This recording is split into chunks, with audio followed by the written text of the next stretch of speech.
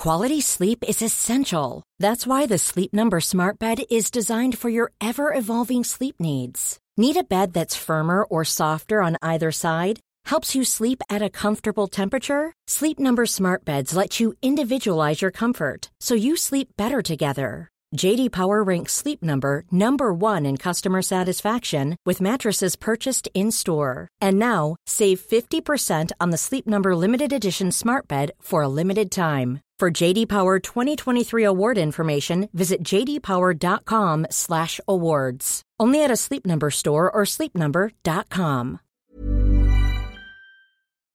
Welcome to History Hack. If you didn't know by now, we are the revolution. That means we're sharp, witty, lots of fun, but it also means that we're essentially the peasants in Les Mis huddled round a table in the corner of the bar with no money. If you enjoy the show, please do support us. We have a Patreon account by which you can donate a small monthly sum in appreciation of what you're hearing. Alternatively, we have Ko-fi, in which you can just do a one-off donation as a thank you if you particularly enjoy a certain episode.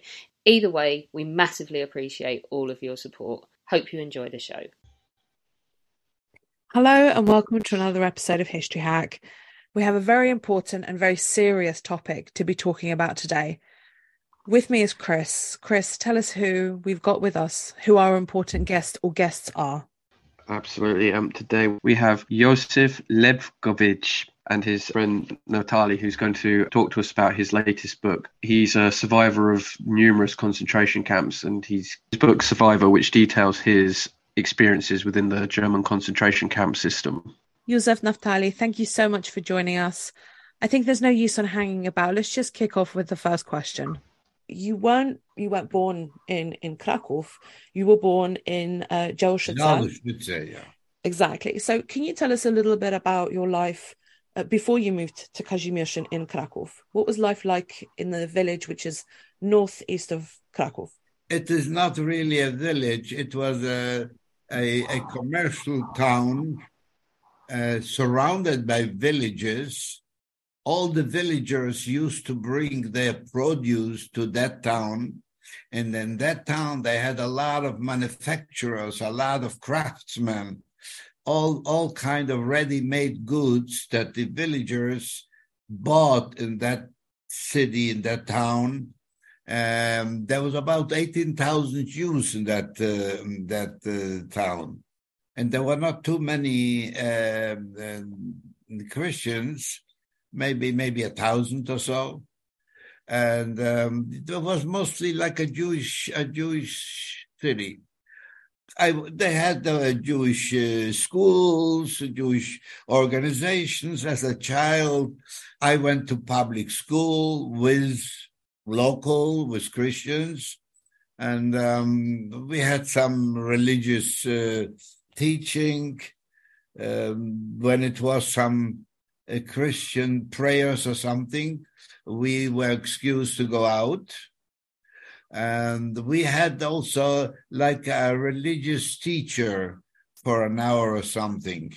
I don't have very good memories about that, because the gentle boys used to beat us up, the Jewish boys, you know. That was just a short while in my life, and we were taught all kind of things. The only thing that was left with me that I remember from that teaching is how to sew a button. Yeah, how to sew a button. A button. That's what remained with me from the whole teaching.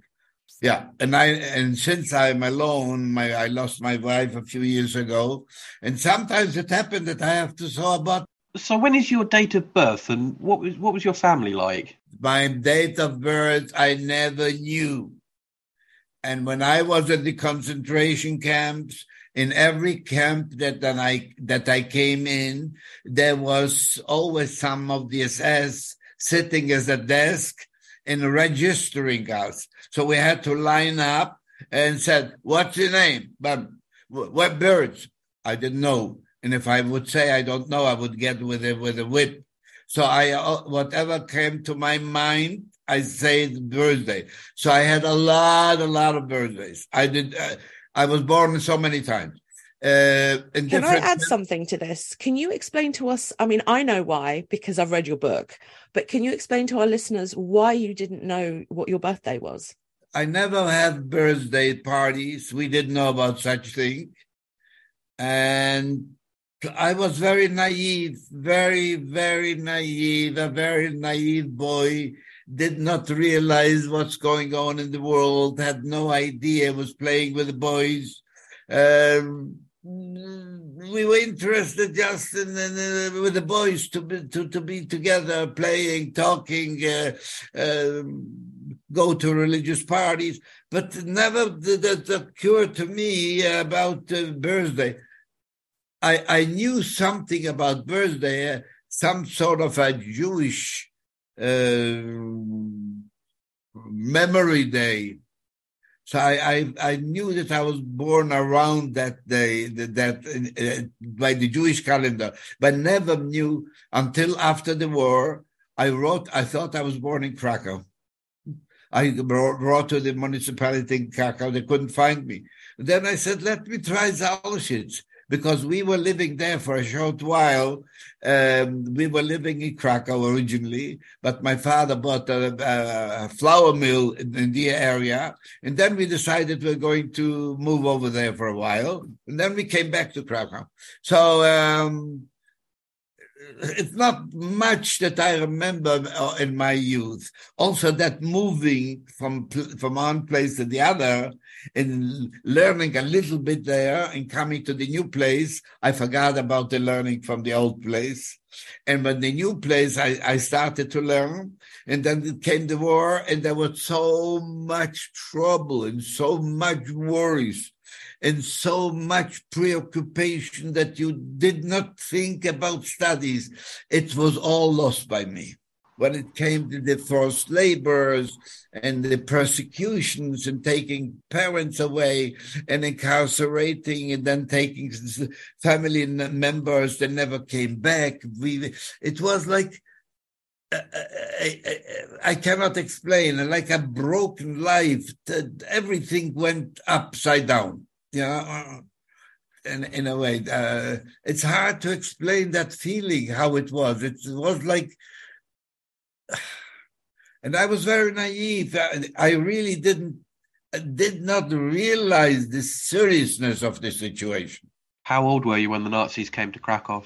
13 years old. So you were very young then when they entered into Poland.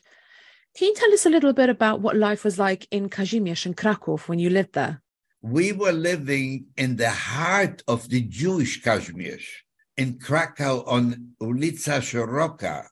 That was a typical Jewish settlement. Although on that square, whether you know it, if you were there or never or no, that is a big square. In all that square, that was full of religious buildings. It was synagogues. It was houses of study, yeshivot. There was all the rabbis, they had their followers all around there. When you passed by that street, you could hear the Talmud sound, the sounds of the Talmud everywhere. It was very, very, very typical Jewish studies, synagogues here, synagogues there. It was enormous. And we were practicing religious life. We lived a religious life until the war, until it was broken, and then everything was dispersed, and everybody was on their own, and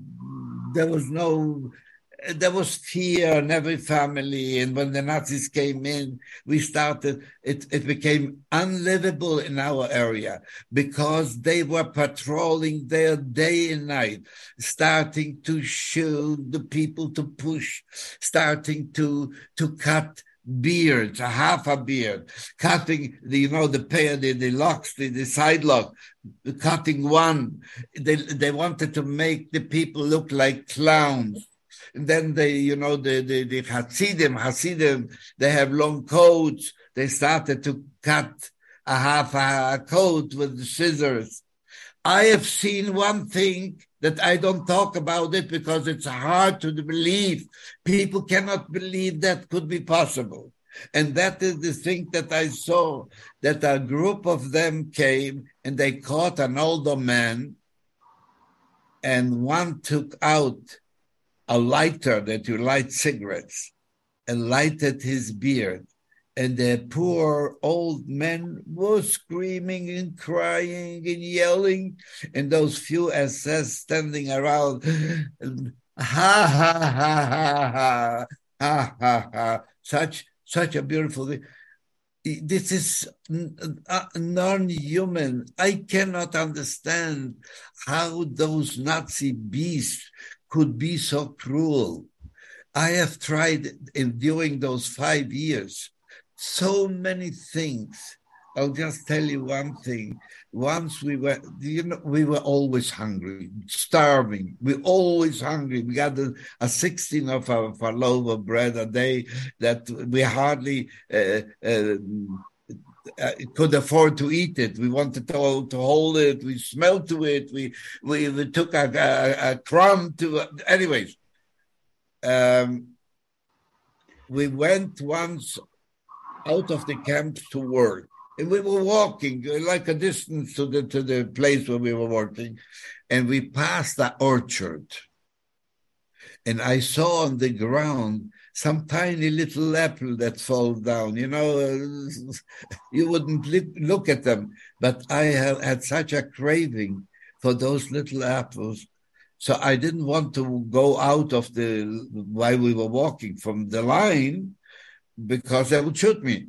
So I waited until the SS men, and that there were quite a number of them accompanying us. When the SS men passed by me, I spoke German, and I told them, "Would you allow me to pick up a little apple?" You know what he did? He took his rifle and gave me with his rifle. Hit me in the shoulders. So I figured, what type of people are they? How could they be so cruel? They had families, no? They had wives, they had children. I imagine that they loved their children, they loved their wife. How could they be so cruel to people? But apparently they were brainwashed and poisoned their minds, telling them that the Jews are a disease, a pest. We have to clean it up. And they believed it. And in my mind, I knew from my childish learning that the human being is created in the image of God. That's what the Bible tells us. So I figured in my mind, how could a human being, an image of God, do that to another image of God? To another maybe. So I remained with the question. I had that question in my mind, and no answer. So following the invasion, did your family stay in Krakow? Yes, sure. We were living there for a while already. No, we were living there for a while until life became unlivable. Until they started, the persecution started to be so terrible. And then we had to close up. We had an uncle in another town called Nowe Miasto. So he said, it's quiet here. So we figured we'll go there. So we took a boat on the Vistula at night, and he had to close the lights because it was illegal to move. And we went down the Vistula to Nowe Miasto. A whole night, is scared, very, very, very worried. If we will be caught, we will be in big trouble. So we arrived there peacefully, and we went to that uncle, and we lived there for a short while, maybe 2-3 weeks, maybe a month. My father went out on the market, wanted to buy something to see if we can get something. There were a lot of shortages of everything. Anyway, he was beaten up by an assessment on the market, and we saw that it's no more quiet. So we went to Zaloshic. And we stayed in Zalishitz until they made Judenrein, means until they sieged the city.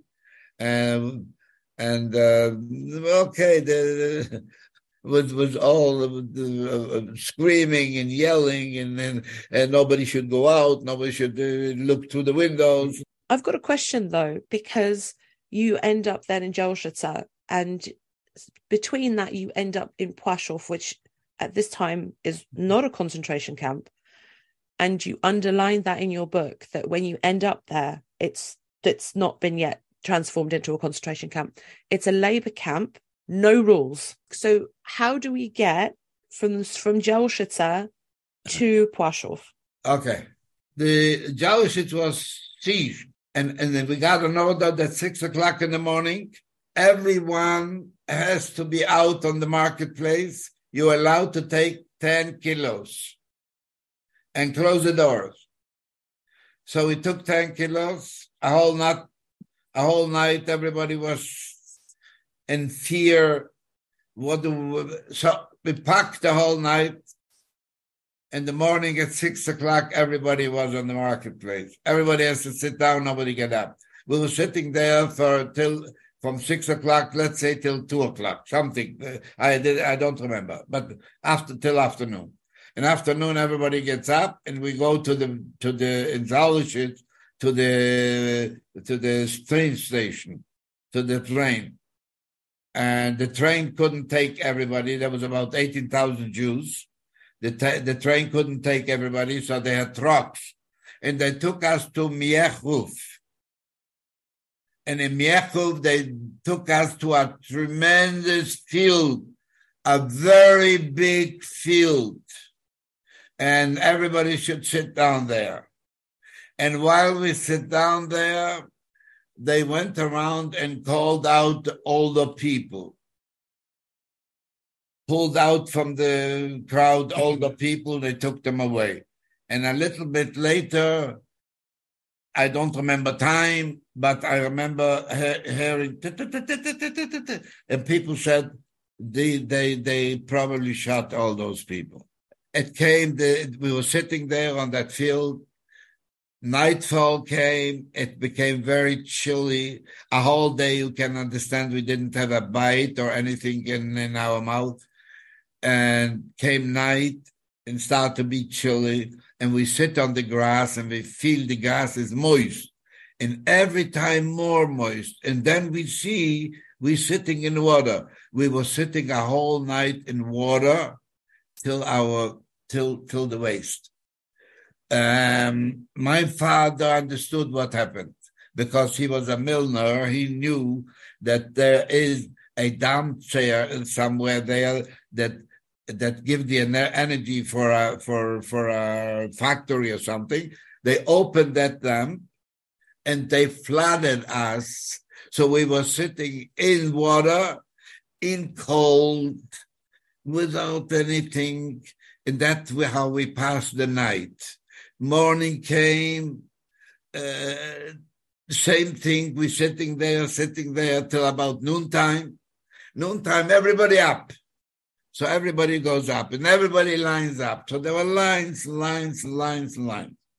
At the head of the line, there was one assessment. Now we know that he played the role of God.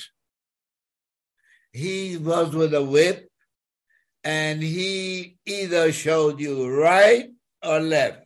Wherever he showed you, there was another, he has two assessments in the sides. So wherever he showed you, that guy give you a push not to go to the other direction, but to this direction. And we did not know what was right and what was left. My father and myself was to the left, and my whole family, my sibling and my mother. And we did such a terrible thing to my mother because my father, myself, we gave her our packages. We figured we men will be able to handle the situation, whatever it will be. But she, with the children, she had to carry all those things. Now we know it breaks my heart when I think about it, to the gas chambers. At least She shouldn't have to carry all those heavy things. But anyway, that was the situation. So from that big group that we have, about 80,000 or something, 17,250 went to the right and 750 went to the left, something like that. I was among the 750 with my father, and we started walking. They make us walking in a dirty road, very dusty, a whole night, walking. We came to a place called Lishki. They make us work in Lishki, in swamps, to make the channels and put in pipes. So we were standing again in the swamps till our waist. My legs were bitten by little worms from in the swamps. We worked there for about a week or two, and from that they took us to Plaszow. Plaszow was a Jewish cemetery. So they came with big machines, earth movers, and destroyed all the tombs, all the graves, so there was a lot. I was walking behind those big machines and collecting the remains, bones, skulls, with a shovel, and on my left side there was a man with a wheelbarrow, and I had to put all those remains on that wheelbarrow. And make the story short, it took a long time, a week or something, days after days after days. They cleaned up the whole cemetery called Jerozolimska. And it became a flat piece of land, no graves, no tombs, nothing, straight, leveled out beautifully, and on that place started building barracks. There were people, I was working on it, whatever they asked us to do. There were hundreds of us working, but there were engineers or architects, what they ordered how to do those works. And from that work became a concentration camp, or a labor camp, Plaszow. And we worked there, whatever they told us to do, we did. If we would make any opposition, we are dead. So we listened, we obeyed in order to survive. And you could survive. It was survivable until it came that Commandant Amon Goeth. Then life became unlivable.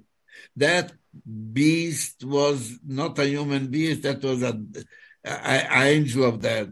He walked around beating up people. He had two big dogs biting. One dog jumped. He started yelling, so the dogs jumped on the people. Jumped on me, and I protected my face, so it scratched my hand. I still had till now. I still have some little thing it could be noticed.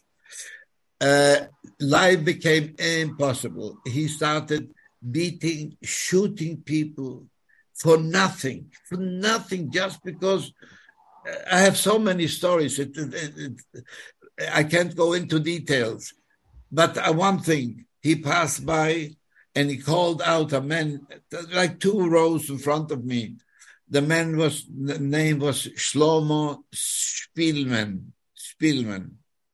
He called him out and he says, "I cannot take a Jew so handsome looking." Took out his revolver and gave him a few bullets. It was, you felt that you had nothing. Any minute you could disappear. When you see that imbecile life was terrible. From there he sent that to Wieliczki. Wieliczki was a little better. And the salt mines, we chopped the salt mines, we loaded on little wagons, little wagons we put on the elevators. We brought it up. We loaded the salt on trucks. So it was a job. It was a little better. For a while we worked there. I had a case that I escaped from there because it was an opportunity, a good moment. So I escaped, but it didn't help me. I had to smuggle myself back into, because I went to many places, knocked at the door. I figured people will have some pity on me. They'll say, "Come on, little boy, have something." It didn't happen. I didn't find some good people. Anyway, so I was in Wieliczka as long as they asked, as long as they left it there, then back to Prague. Millions of people have lost weight with personalized plans from Noom. Like Evan, who can't stand salads and still lost 50 pounds. Salads generally for most people are the easy button, right? For me, that wasn't an option. I never really was a salad guy. That's just not who I am. But Noom worked for me. Get your personalized plan today at Noom.com. Real Noom user compensated to provide their story. In 4 weeks, the typical Noom user can expect to lose 1 to 2 pounds per week. Individual results may vary. One size fits all seemed like a good idea for clothes. Nice dress. It's a t-shirt. Until you tried it on. Same goes for your healthcare. That's why United Healthcare offers a variety of flexible, budget-friendly coverage for medical, vision, dental, and more. So whether you're between jobs, coming off a parent's plan, or even missed open enrollment, you can find the plan that fits you best. Find out more about United Healthcare coverage at uh1.com. That's uh1.com.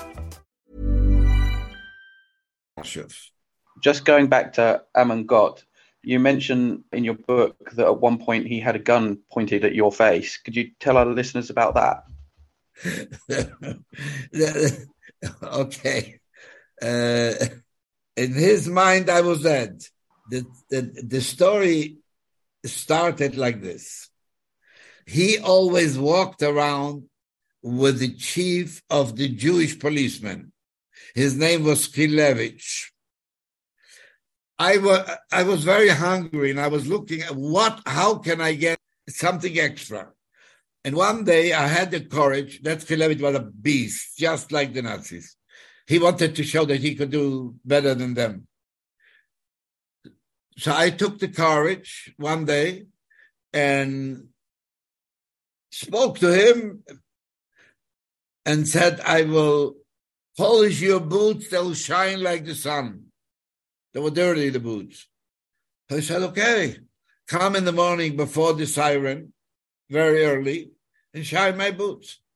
So I came, and I used to go there like, I would go more, but I couldn't take an advantage. So I went there, let's say, once, twice a week. And every time I went, I got something. Got a piece of bread, got a little bit of soup, a little bit of this, little bit. Anything was gold, was diamonds, it's anything. So he used to give me something, and to me it was okay, it was fine. And he was always walking around. He was always on the left side of Amon Gott. One day, the German army, the German war machine, needed iron. And around that Jewish cemetery of Jerozolimska, that is now a concentration camp, there was very, very heavy iron bars all around that cemetery. And those heavy iron bars could not hold if there was not some big columns of bricks that were holding them from both sides. So they decided, so first of all, we had to, there was a statistic, like thousands of tons of iron, a big amount. But we have to, how we call it, to destroy that, dismantle those big columns. There were bricks, square bricks, and big. So they put me, since I was I was very short, I'm still short, but I was always short. So they put me up with a ladder on top of that column, and I had an order to chop out the bricks and leave them in its entirety, the complete. So I did that. And there was always a man downstairs. When I chopped the brick, I threw it down to him very gently. And he always caught it and he puts it in piles of bricks. Amon get passed by when we were working. And you can imagine when people see him, we didn't work normally. The fear and the nervous. Anyway, I chopped that brick nicely and throw it down to that man, and the man didn't catch it. So he called him, come here. Took out his revolver, gave him a few bullets, and he walks out to me and said, throw it down to me. So I chopped the brick and throw it down to him, and he didn't catch it either. Since he didn't catch it, it come down. So I had to come down. I blooded my knees, I blooded my hands. It was sharp, those bricks, to come down there. I couldn't jump. I didn't.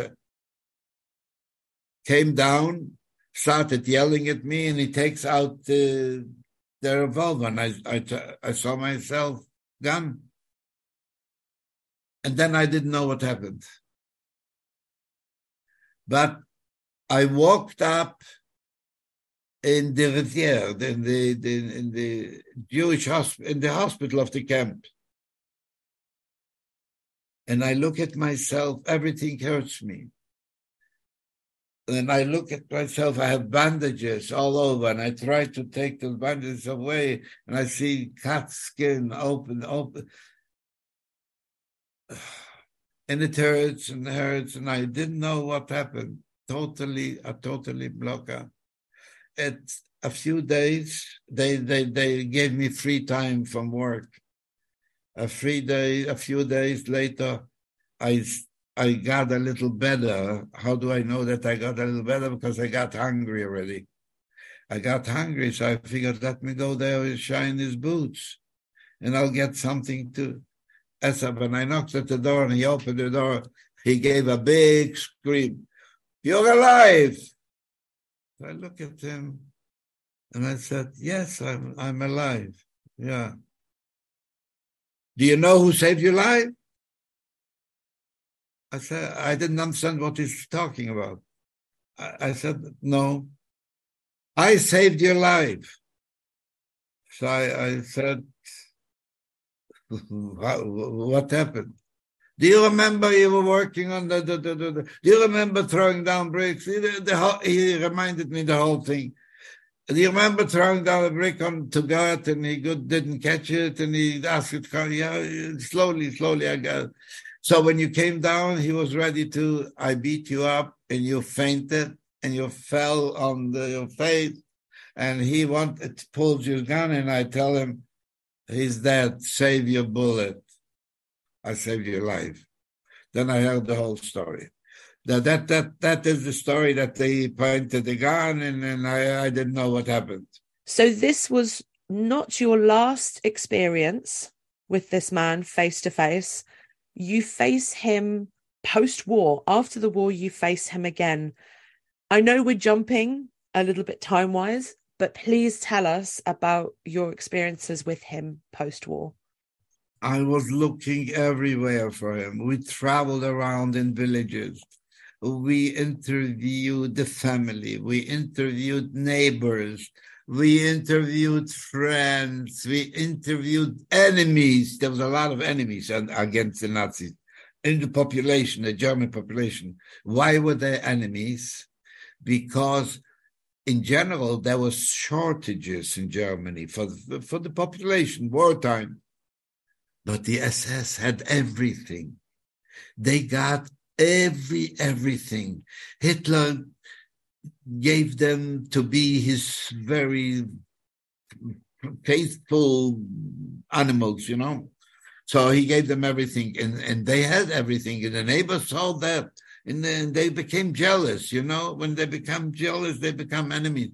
So we got a lot of information, but it didn't help us. We followed here and there and everywhere, and until one day I decided, let me go to the prison of war, PW camp, and where all the people, all the soldiers, when they gathered them, there were about 28,000 to 30,000 of them. So I said, I'm going to go through. I spent a few weeks there, talking to officers, talking to generals, talking to all kind of things. Do you have everybody here? You hold a vision? Do you know everybody? Yeah, they're our people. Asking officers, do you know, is this your battalion? Is this your whatever this? They know everybody. Until after a long time, somebody said, some of the officers said, yeah, we have somebody there that was not in our command. Where is he? Over there. I went over there, and as I was walking, I recognized him. It was half of him. It wasn't the whole Amon-Get that used to be. Skinny and dirty, like a beggar, dressed in schmatters, dressed in the garbage, like homeless people or something, lying there on the grass, on the dirt. My blood was boiling in me, and I didn't know what to do, but I couldn't help myself. But when I came to him, I said, give him a big kick and said, you big dog, get up. And I called him all those dirty names. He used to call us dirty Jude, and you dirty Nazi. I called him all the names that he used to call us. And I started punching him I was there with other friends, one or two of my, and I gave him as much as I could, just to cool my temper, my heat, that I was so heated, so hot against this. If I cannot describe the moment when I said, is this him? This is, and I am the one that I could do to him all those things. That was, I can't, it's hard to explain. When I saw him, I was shivering. I was full of fear. Here I'm beating him. I'm spitting in his face. And you dog, get up. And when he get up, I gave him so many punches. And the guy didn't do anything. And I was asking questions, why, this. He didn't open his mouth. He never opened his mouth. And then I had to go to the command, and I said, this is a very important piece of witness. We have to put him in a secluded little cell. And I did.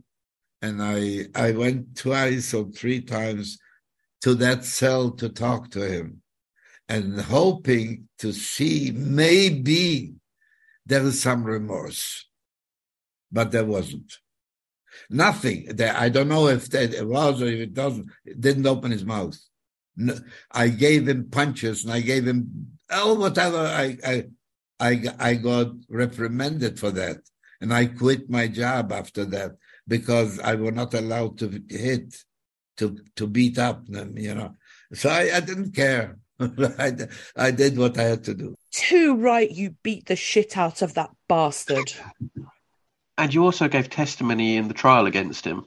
Yes, of course. Of course. And I pointed the finger. They wanted to know. Yeah, they wanted to know if it's him.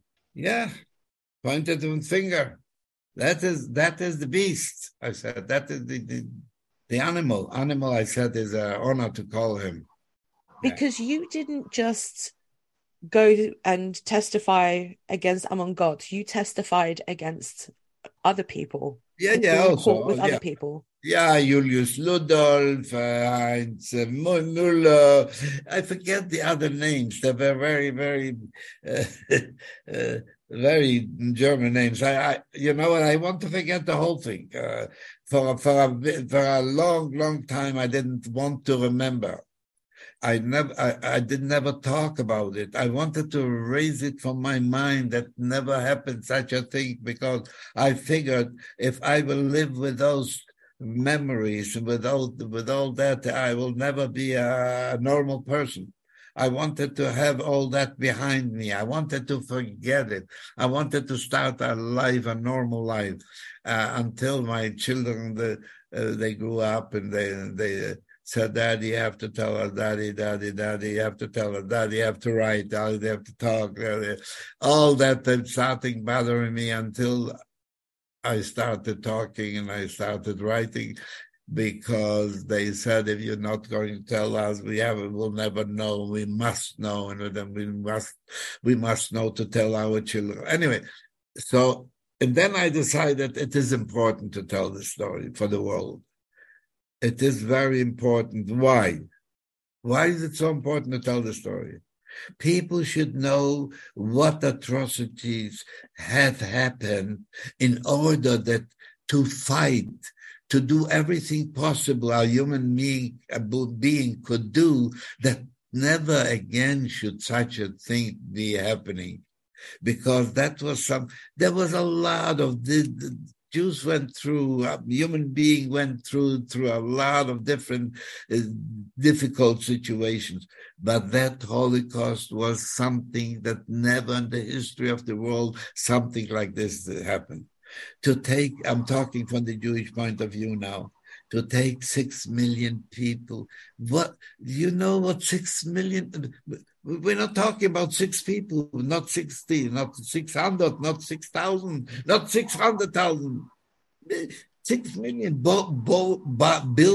building factories of dead, building gas chambers, using railroads day and night, rolling with people to those dead factories. I figured we have to there should never again happen such a thing in the world. I had all kinds of discussions with Germans, with politicians, with ambassadors, with a German. I had a discussion with the German minister that came to visit Israel. A big discussion. I asked him, what do you do towards never again?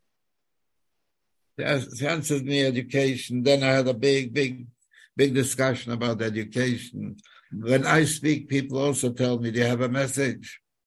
What is your message for the people? I said education.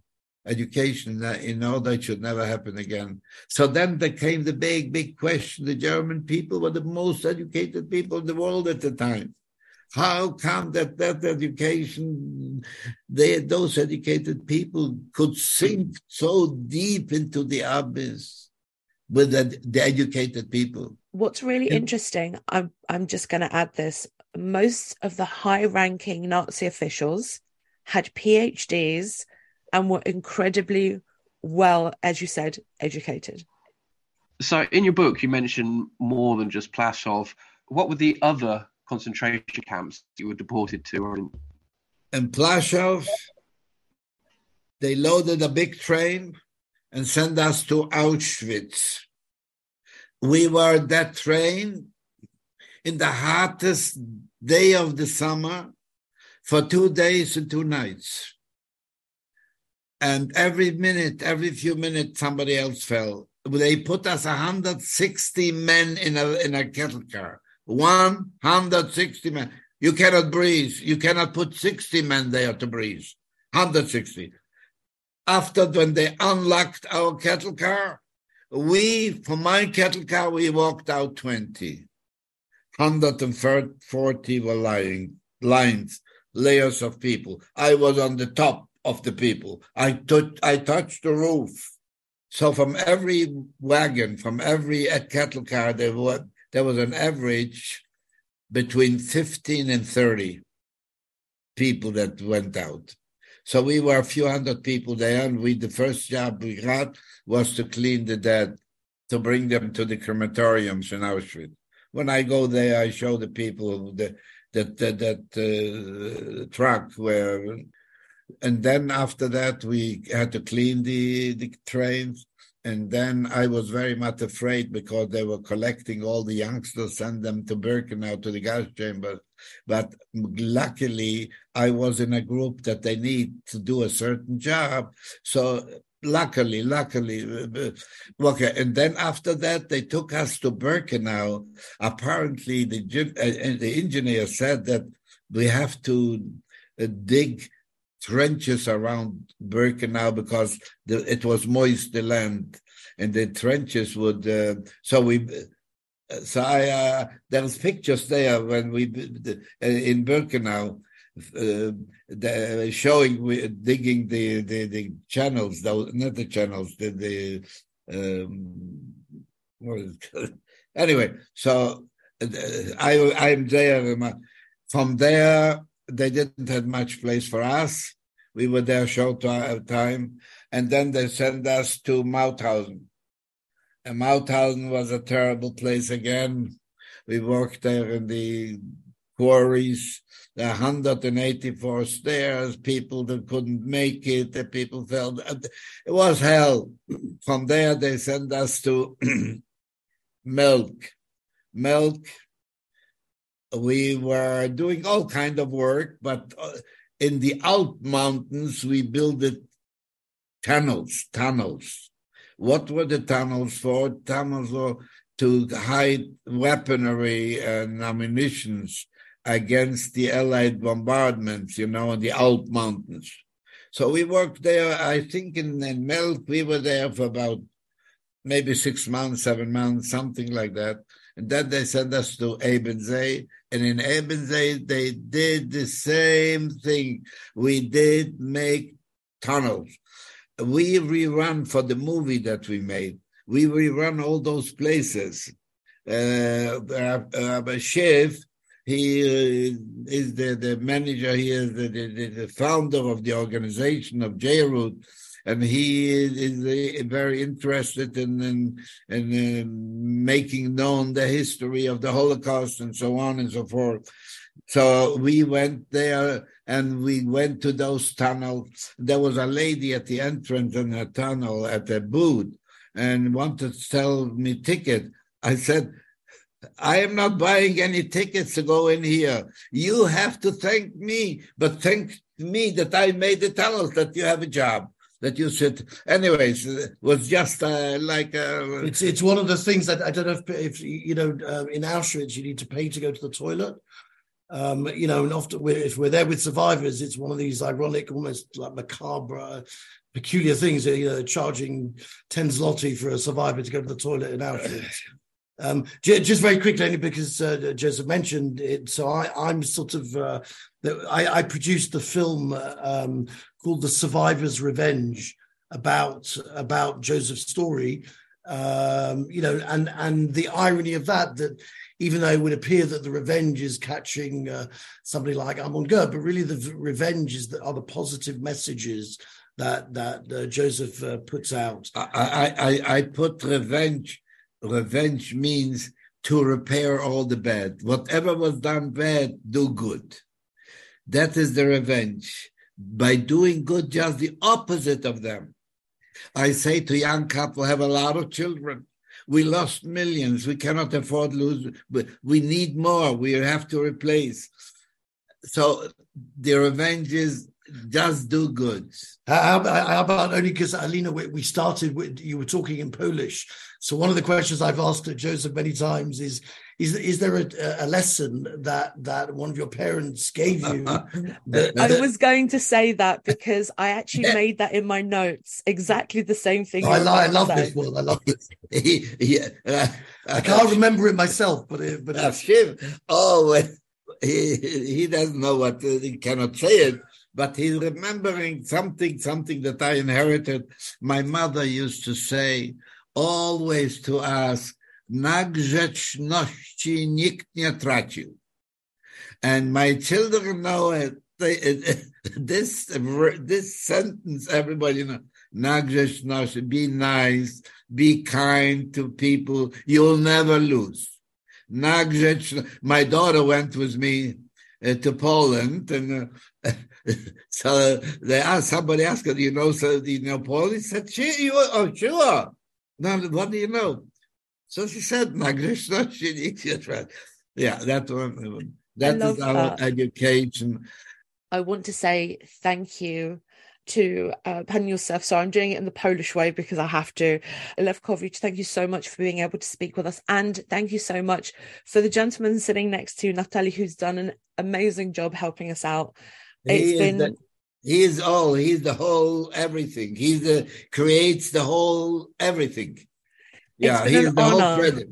It's been an absolute honor. If there is any important question that bothers your mind or something, you're welcome. We can make another time. Yeah, I'm happy to. I think I should just come out to Jerusalem. I think that would just make my life much more easier. Because, by the way, just before we finish, I've been and I love Israel, and I had such an amazing time when I was there last. But just to wrap up, thank you so much for joining us. It's been an honor, and hopefully people will go out and read the book, because this was just the tip of the iceberg and there is so much more to talk about. So thank you to you both. All the best. Thank you very much. Thank you. Bye-bye.